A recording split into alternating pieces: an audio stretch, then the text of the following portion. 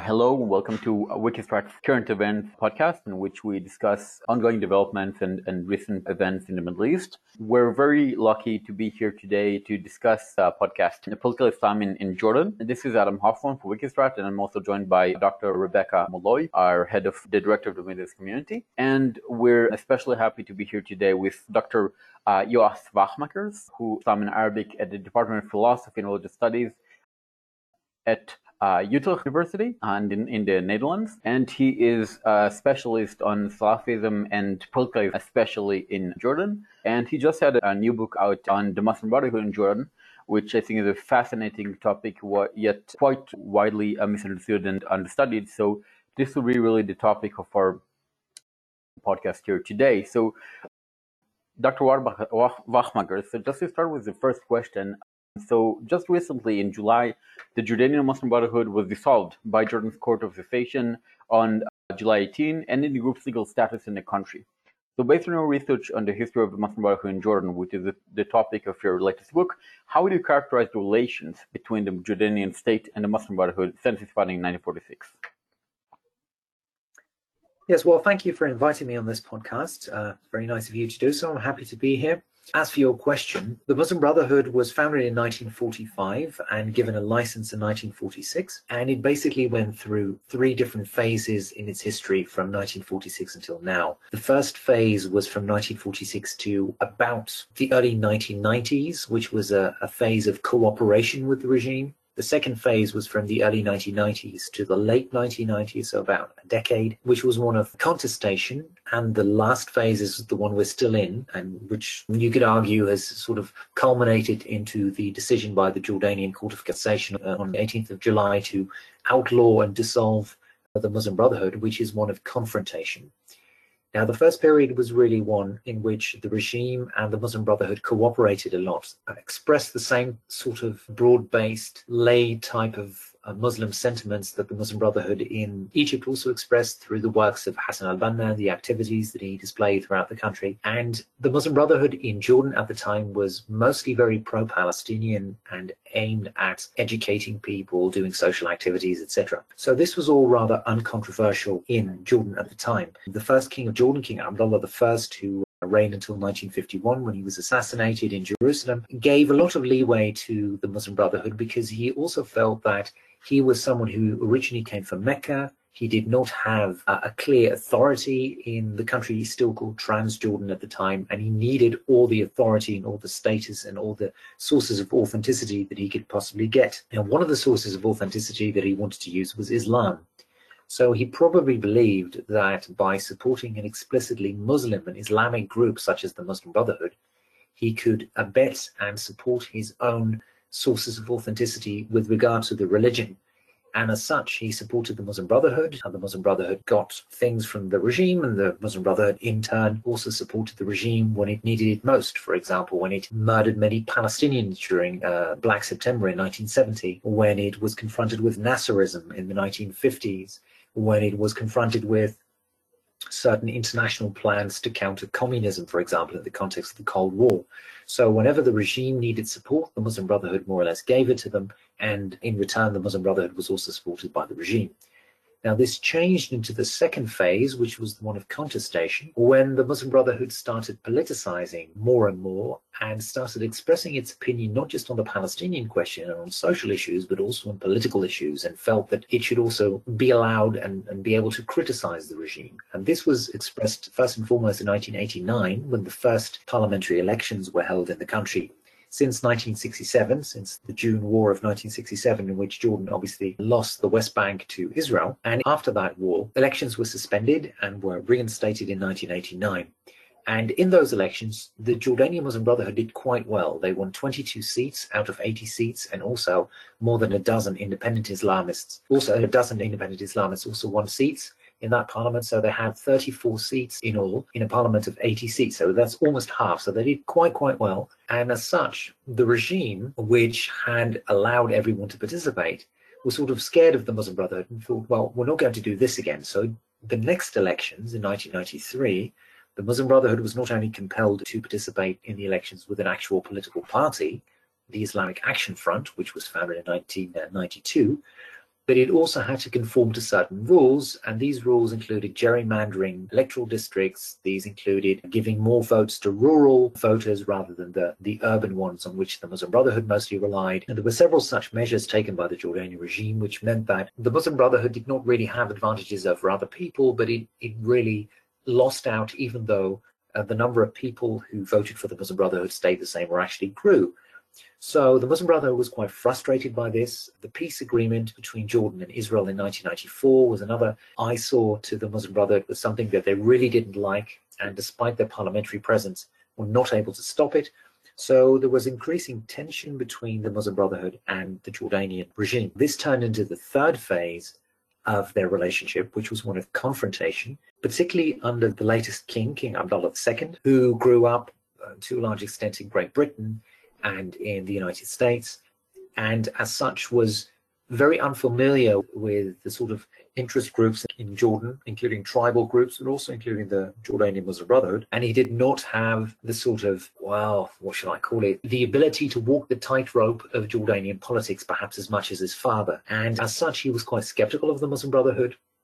He started seeing the Muslim Brotherhood less as a political force, but probably more also as a security force. And as such, he shunned the Muslim Brotherhood. He didn't like him as much. And the Muslim Brotherhood sort of reciprocated this by boycotting elections several times. They had done this before in 1997, but they did so again in 2010 and in 2013, after it really became clear that they couldn't work with this regime. There was no future for reform and the sort of reform that the Muslim Brotherhood advocated. And as such, the relationship has deteriorated ever since King Abdullah II became king in 1999. And eventually this resulted in a development that was actually present all over the region, where the Muslim Brotherhood was being outlawed and dissolved in countries such as Egypt, Saudi Arabia, and the United Arab Emirates. And the internal divisions, and this is an important part of my book, within the Muslim Brotherhood made the Muslim Brotherhood particularly vulnerable to this kind of thing, to regime pressure, and eventually resulted in the dissolvement of the Muslim Brotherhood by the Court of Cassation on July 18th that you started your question with. So the Muslim Brotherhood has gone from cooperation to contestation to confrontation to a situation in which it actually officially doesn't even exist anymore.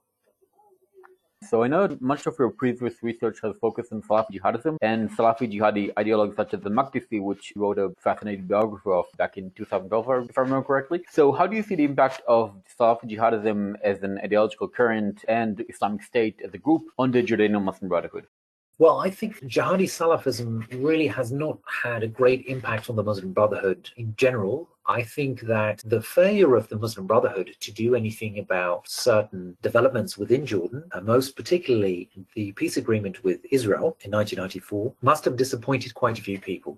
The early 1990s was a very troublesome period, a very turbulent period in the history of Jordan, with the Palestinian Intifada going on, of course, which, because of the fact that many Jordanians are of Palestinian descent, so that obviously reverberates in Jordan more than in other countries, I suppose. There was the Gulf War, in which Jordan and many people in the Middle East, not just Jordanians, but many people saw America coming in and waging a war against Iraq, and Jordanians not having any ability to do anything about it, despite the fact that they were strongly sympathetic towards the regime of Saddam Hussein, with which their own King Hussein was on very good terms at the time.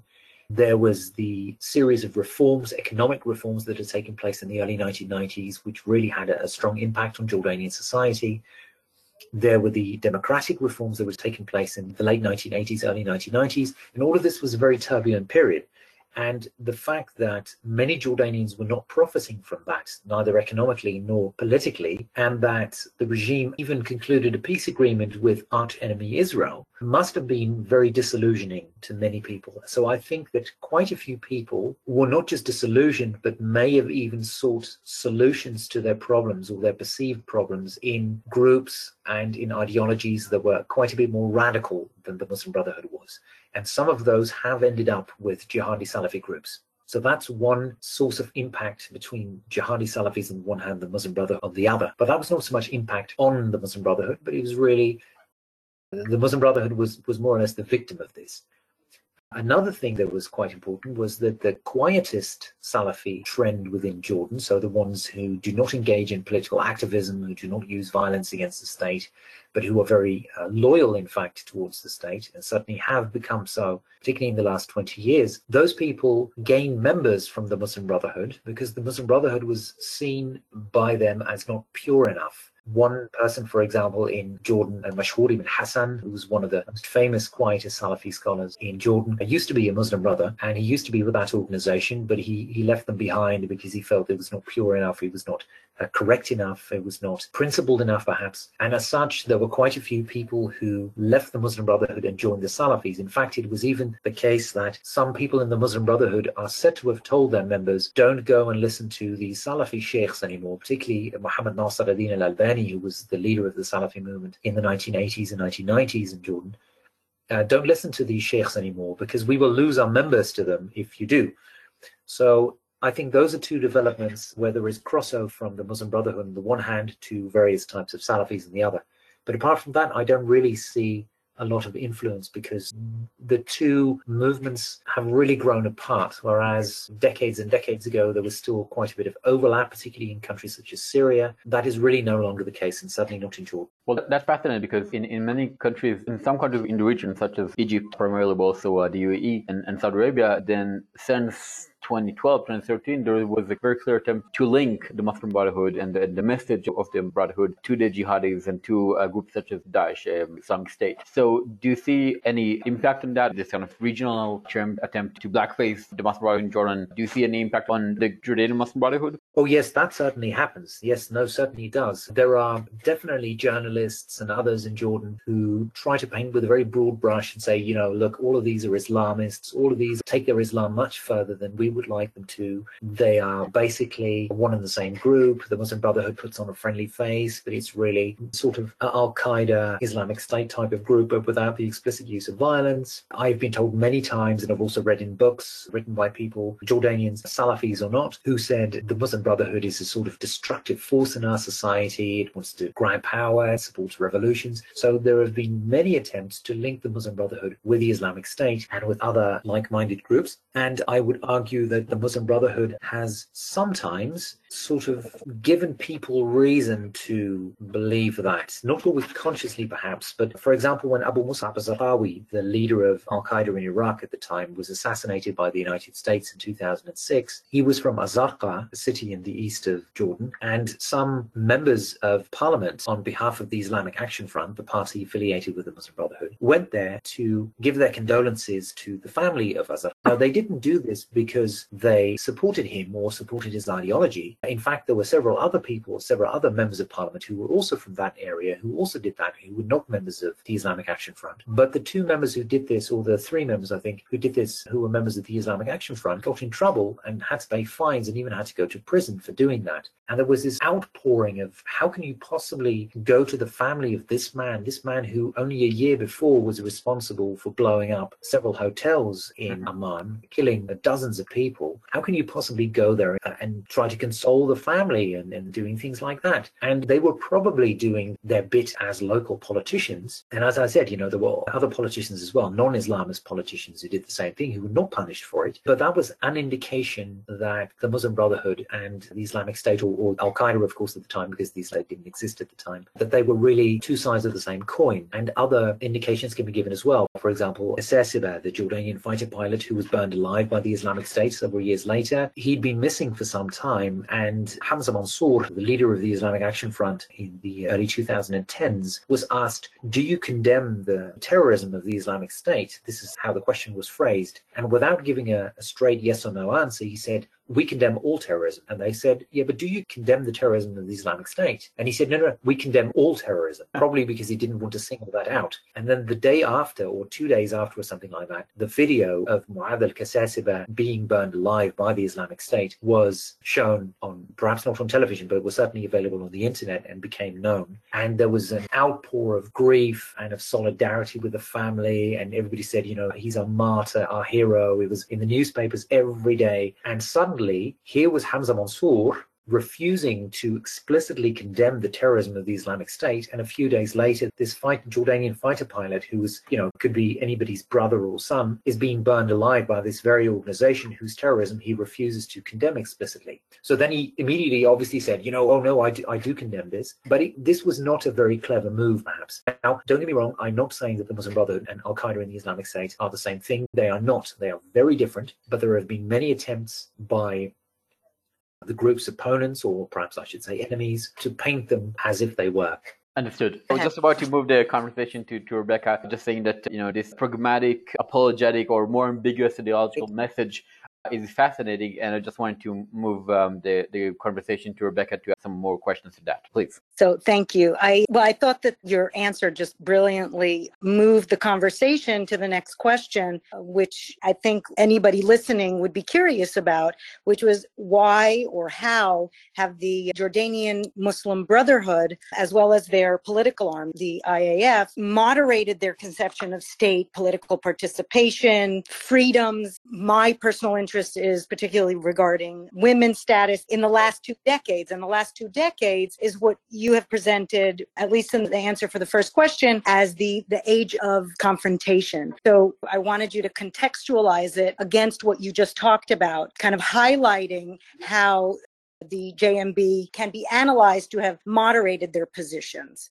Right. This is one of the main parts of my book, how they are moderated, particularly with regard to the state and political participation. And before I answer your question directly, it's perhaps important to know that in Jordan, there are really very few, if any, important scholars of Islamism. So people like Yusuf al-Qaradawi in Qatar, and Rashid al-Ghannouchi in Tunisia, and obviously people like Sayyid Qutb and Hassan al-Banna and Abdul Qadir Auda, but also later scholars such as Muhammad al-Ghazali in Egypt. These were all lacking in Jordan. There were some scholars, of course, and people writing books, and many people wrote newspaper articles, but really scholars with an international profile were really lacking in Jordan. And as a result of that, and this is the reason why I bring it up, Jordan was very reliant on international Islamist scholars, such as the ones I just mentioned, and including others as well, such as Hassan al-Turabi, for example, from Sudan, to come up with new ideas. And these international Islamist scholars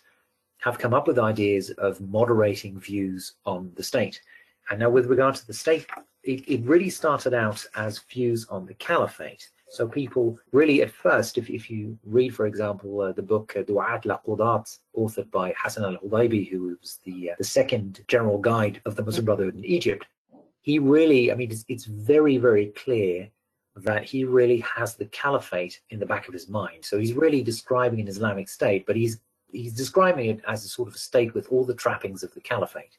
He doesn't seem to be able or willing, perhaps, to let go of the caliphate, despite the fact that the caliphate had not been in existence anymore for about 40 or 50 years. So whereas he was still very much preoccupied with the caliphate, later Muslim scholars, including the ones I mentioned, really let go of the caliphate and seem to realize that this is really, this ship has sailed, it's not going to come back. So they focus on the Islamic State, and confronted with all kinds of challenges to the Islamic State. So what does that mean, for example, for non-Muslims? And how can we achieve an Islamic State when there's clearly no realistic prospect of our doing that? How can we do that without overthrowing the regime? How can we do that through elections? How can we make sure that we reach our goals? All of these factors played a role in moderating the groups and the international Islamist scholars' views on the Islamic State, because they realized that they can never achieve what they really wanted. And they also believed in order for people to continue to support you, you have to be able to reach some sort of goal. You have to be able to achieve something. So all of these factors came in, and they started reinterpreting ideas on the Islamic State. So they started introducing the idea of, well, an Islamic State is never really what a sort of a Christian state was in medieval Europe. So there was never the idea of sort of a clerical state led by the Roman Catholic Church, a theocracy. That was not what they wanted. They said, and we don't want a military state either. So what they came up with was the idea of a civil state, a dawla al-madaniyya, a civil state with an Islamic authority, bi marja'iyya islamiyya. And what does this Islamic authority mean? It means that we basically have a civil state, but that it is informed by Islam. And that went from the Sharia should be the only source of legislation to things like it should be the most important source of legislation to it should be a source of legislation. And some scholars even went so far as to say, particularly Rashid al-Ghanouchi, for example, to say, well, God has basically entrusted Muslims, the Ummah as a whole, to act as the caliph and to interpret the Sharia as they see fit. And as long as they stick within certain boundaries, then whatever they do as Muslims must be right and must be the Sharia. So the Ummah, the Muslim community as a whole, acts as the caliph through which God applies the Sharia, through which God establishes his Islamic State. So it was ideas such as that one that constitutionalized the Sharia, and by that I mean that it changed the Sharia from a set of detailed rules into a set of more or less very broad guidelines within which people could come up with their own rules. That provided the space for the development of a wholly new idea of an Islamic State, namely one that did not simply apply a set of rules, but one that basically said, okay, we already live in an Islamic State, we just need to reform it a bit more. And that is what some people within the Muslim Brotherhood also adopted, the idea of the civil state within Islamic authority. So that's how they moderated with regard to the state. With regard to political participation, they changed certain concepts and saying, look, at first they said, we do not want democracy, we want shura, mutual consultation, because that is an Islamic concept, it's a Quranic concept, and it's vastly preferable to democracy, because democracy means, it's like Western freedoms and Western rights, and we don't want that. We want something authentically Islamic. But that gradually changed into a situation in which they said, well, democracy and shura is really the same, because people used to say, well, shura is like an Islamic form of democracy, so the people can choose what they want, but they have to stick to the rules of the Sharia. But if you start reinterpreting the Sharia as being a broad set of guidelines rather than a sort of big book of rules, then obviously that opens the door to saying, if we allow the people to have a say, and if we allow the people to have a say on a lot more issues than we thought possible at first, then we can also say that democracy and shura is really more or less the same. So whenever we say shura, we mean democracy, and whenever we say democracy, we mean shura.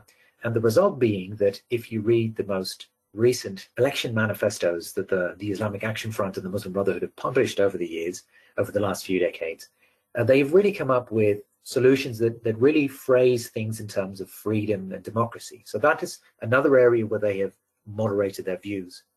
Now, with regard to the third thing, and particularly what you said you were mostly interested in, which was the freedom and rights, and particularly with regard to women, this is an area where they have not moderated their views so much. And the reason for that is basically threefold. Firstly, with regard to the state and political participation, the Muslim Brotherhood was very divided. There were always people who represented the most conservative point of view, and there were people who represented the most liberal point of view. And because of that very broad spectrum of views, people never had to leave the Muslim Brotherhood to stay within the movement and shift to a different position within the movement. That was always possible because it was a very broad and very pluriform and very heterogeneous movement. That was not the case with regard to women, freedom of speech, and the rights of non-Muslims. The rights of non-Muslims, perhaps slightly so, but with regard to the other two subjects, civil liberties and women's rights, it was less the case. So the lack of unity on these issues was one reason why it was difficult for Muslim brothers to shift from one position to the other, because they were basically united in their positions. Another reason was that Jordan is a very conservative society, and precisely because the Muslim Brotherhood wants to come across as democratic, it not only builds on the sentiments that live in Jordanian society, but it also wants to reflect those sentiments. And as such, the Jordanian Muslim Brotherhood can say, look, as a democratic group, we can't say that women should be allowed to go out and have a job without their husband's permission. We can't say that because that is unacceptable in Jordanian society. For them to go beyond that point of view and to go more in the direction of what in the West would be considered women's rights, whatever broad meaning that is given to that term in the West, that would be unacceptable to Jordanian society. So from a democratic point of view, they said, look, we need to reflect society. This is really a non-starter. We're not going to do this. And they're probably right, by the way, about that, because polls have shown that Jordanians are indeed quite conservative with regards to these issues. And a third reason is that the texts in the Quran and in the Sunnah on issues with respect to particularly women, I would say, but also the other issues in the sort of societal rights and freedoms part of this question are quite a bit more fixed, quite a bit more rigid, in the sense of they are less open to multiple interpretations. Now, clearly they are still open to multiple interpretations, the Quran being the Quran. It's obviously, for imaginative Muslims, it's obviously always quite possible to come up with a different interpretation, as it is with other religions. But this is less the case than with regard to politics, where the texts are really quite vague. And as such, it is probably more difficult from a textual perspective, from a Quranic perspective, to come up with more reformist and more moderate points of view. So whereas the pluriformity and the heterogeneity of the Muslim Brotherhood facilitated reform with regard to the state and political participation, its ideological unity, or its relative ideological unity, hampered that very reform in other areas. Brilliant. If I could restate it and I guess ask it in a different way, from what I read in your book, the Sharia-centered Muslim Brotherhood, in that pluriformity gamut, would I be able to characterize them as less flexible as those within the Ummah-centered Muslim Brotherhood? And if that's the case, we're talking about a gamut within, or an umbrella, the Muslim Brotherhood more as an umbrella. And would that mean that even though they are diverse in their opinions or their ideologies on many different issues, they have, as you said, they're united on particularly women's rights? Right. Yes, that's true. I mean, the Sharia-centered ones, I call them Sharia-centered because they really privilege the Sharia and the rules of the Sharia over the Ummah, whereas the Ummah-centered ones are precisely the opposite. They look at the Sharia through the prism of the Ummah, of the Muslim community. And the Sharia-centered ones are indeed less flexible than the Ummah-centered ones, as you say. But with regard to certain issues, for example, and most particularly women's rights, they are quite united.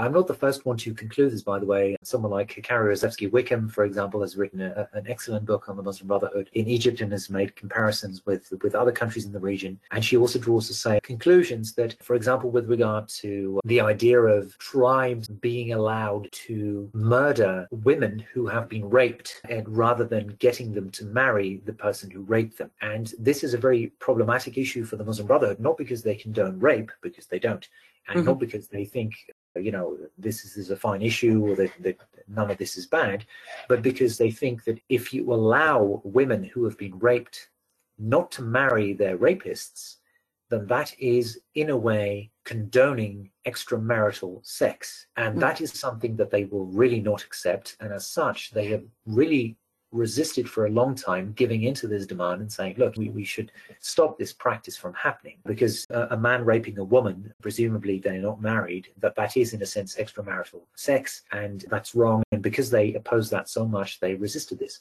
So this was one thing the women's rights activists in Jordan were really opposed to. They said, you know, this is really bad. But this is something that, generally speaking, the Muslim Brotherhood is quite united in women's rights issues. And as a result, and then it seems almost like their philosophy of reading scripture and taking it seriously and reading it within its context and having Sharia scholars who interpret these texts for them sort of traps them into a limited number of different interpretations and traps them into a certain box that they cannot escape from. And whereas with the other subjects, there is a lot of leeway that the texts have wildly differing interpretations, they can escape from that, or at least the box is a lot wider, perhaps I should put it that way.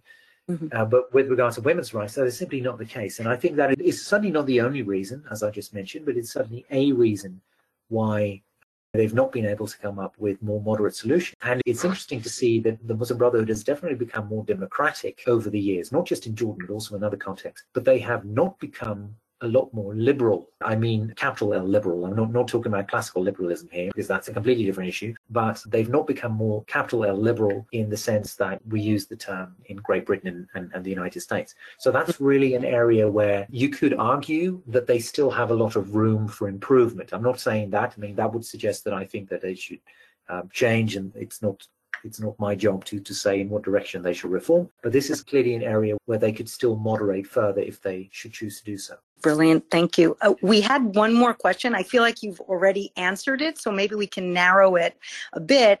The last question was, how does the Jordanian Muslim Brotherhood case specifically show the pluriformity in Islam? And like I said, you've basically illustrated it, but maybe you can explain a little bit more on the idea of the Ummah-centric, the Sharia-centric group. What about the group that you referred to as oscillate, that they oscillate? How would that look on an issue of your choice, whether it's freedoms, rights of minorities, or political participation? What does it look like? What would their opinion look like? What would their ideology look like, those who oscillate? Right. Well, take, for example, non-Muslims in Islamic society. The Sharia-centered people would say, look, the Prophet has said, Man baddala deenuhu faqtaluhu, whoever changes his religion, kill him. So that's what we need to do. So if anyone converts from Islam to Christianity or to Judaism or becomes an atheist or something like that, then this person should be killed.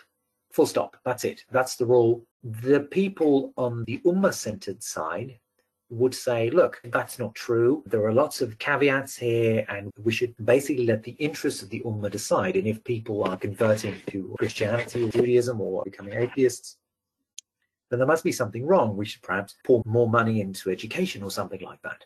But that is not really what they're saying. The critics of the Sharia-centered point of view are really not Ummah-centered, but are really the balanced ones. So the people who oscillate between the two extreme positions, as it were. And I don't mean extreme in a negative way of just the two sides. In the sense that they say, look, we need to take the Sharia into account. We need to argue on the basis of these texts. So they come up with the idea of saying, look, there is also a saying of the Prophet Muhammad in which he says, anyone who leaves the religion and leaves my community, it's referred to as a tariq al-jama'ah, so a person who leaves the community, those people should be killed. So they say there is a social component, a sort of communitarian component to leaving the religion. It's not just an inward change of heart that you say, okay, I'm not going to go to mosque anymore on Friday, but I'm going to go to church on Sunday. That's not it. Or I'm not going to pray to Mecca anymore, but to Jerusalem. It's not just that type of inward change of heart, but it's also a change of community. And that is how it should be interpreted. But they still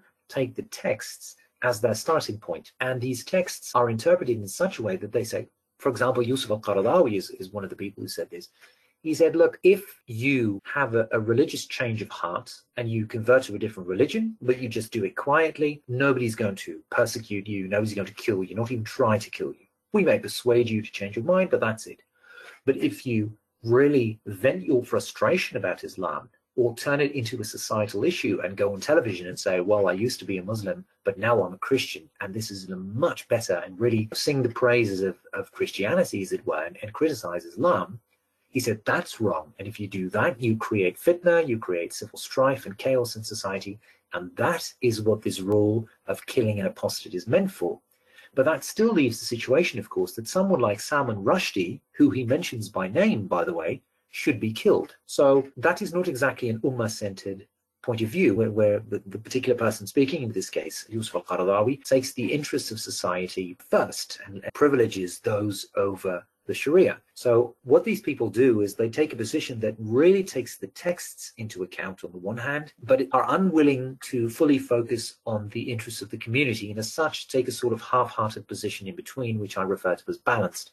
And the text that I just mentioned by Yusuf al-Qaradawi is one example, but there are many examples like this with regard to civil rights and freedoms, where they are unwilling to abandon the literal reading of the text to such an extent that it provides more rights and more freedoms, or significantly more rights and more freedoms for citizens of a Muslim country. Dr. Wagemakers, we're almost out of time for this pod. I'd like to ask you just one final question, which summarizes many of the key points that you just mentioned here. You mentioned the illiberalism of the Jordanian Muslim Brotherhood. So much has been written on the question of the liberalism and illiberalism of the Muslim Brotherhood and political Islam more generally, especially since the so-called Arab Spring events of 2011.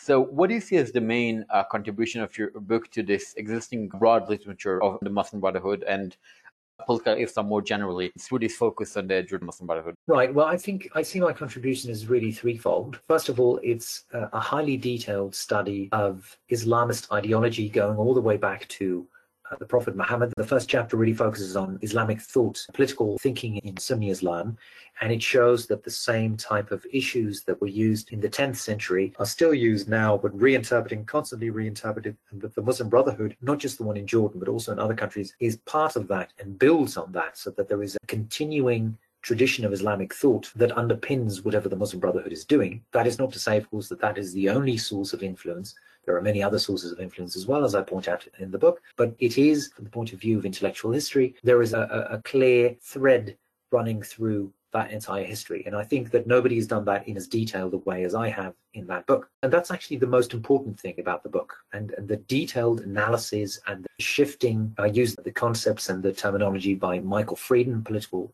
theorist, who's written extensively about ideology. And I really map out the different ideological fields and how different concepts are decontested within the Muslim Brotherhood's ideology in a way that makes sense, in a way that does not break with tradition, but shifts its emphasis, as it were. And I think that is the most important contribution of the book that I make.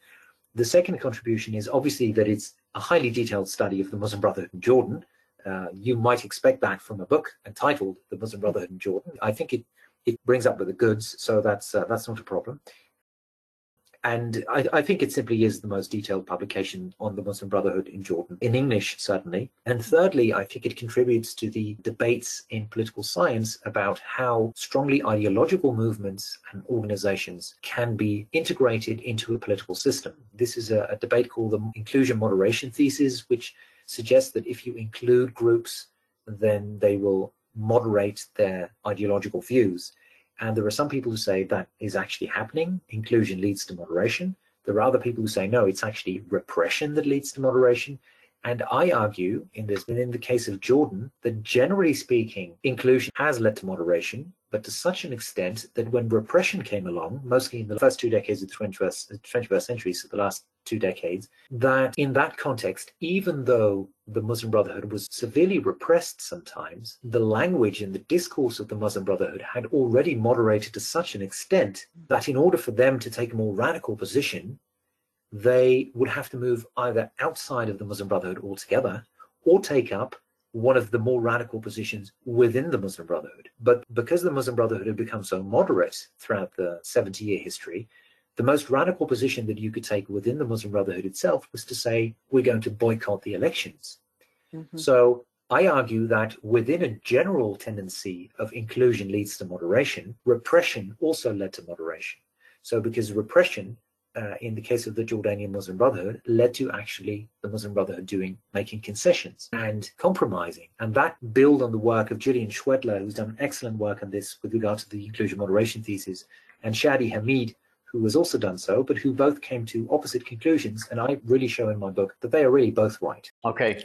That's really fascinating. I think that leaves so much room for thought in terms of trying to understand both political Islam more broadly and specifically the Muslim Brotherhood in Jordan, which is really the focus of your book. So, Dr. Wagemakers, thank you so much for your time and for these fascinating insights. And I strongly recommend whoever is listening to this podcast later on to get a copy of Dr. Wagemakers' latest book, which really sounds fascinating for all the above-mentioned reasons. And we'll be very happy to keep talking with you in these podcasts also in the future. Thank you so much. Thank you very much. Thank you so much. Thank you.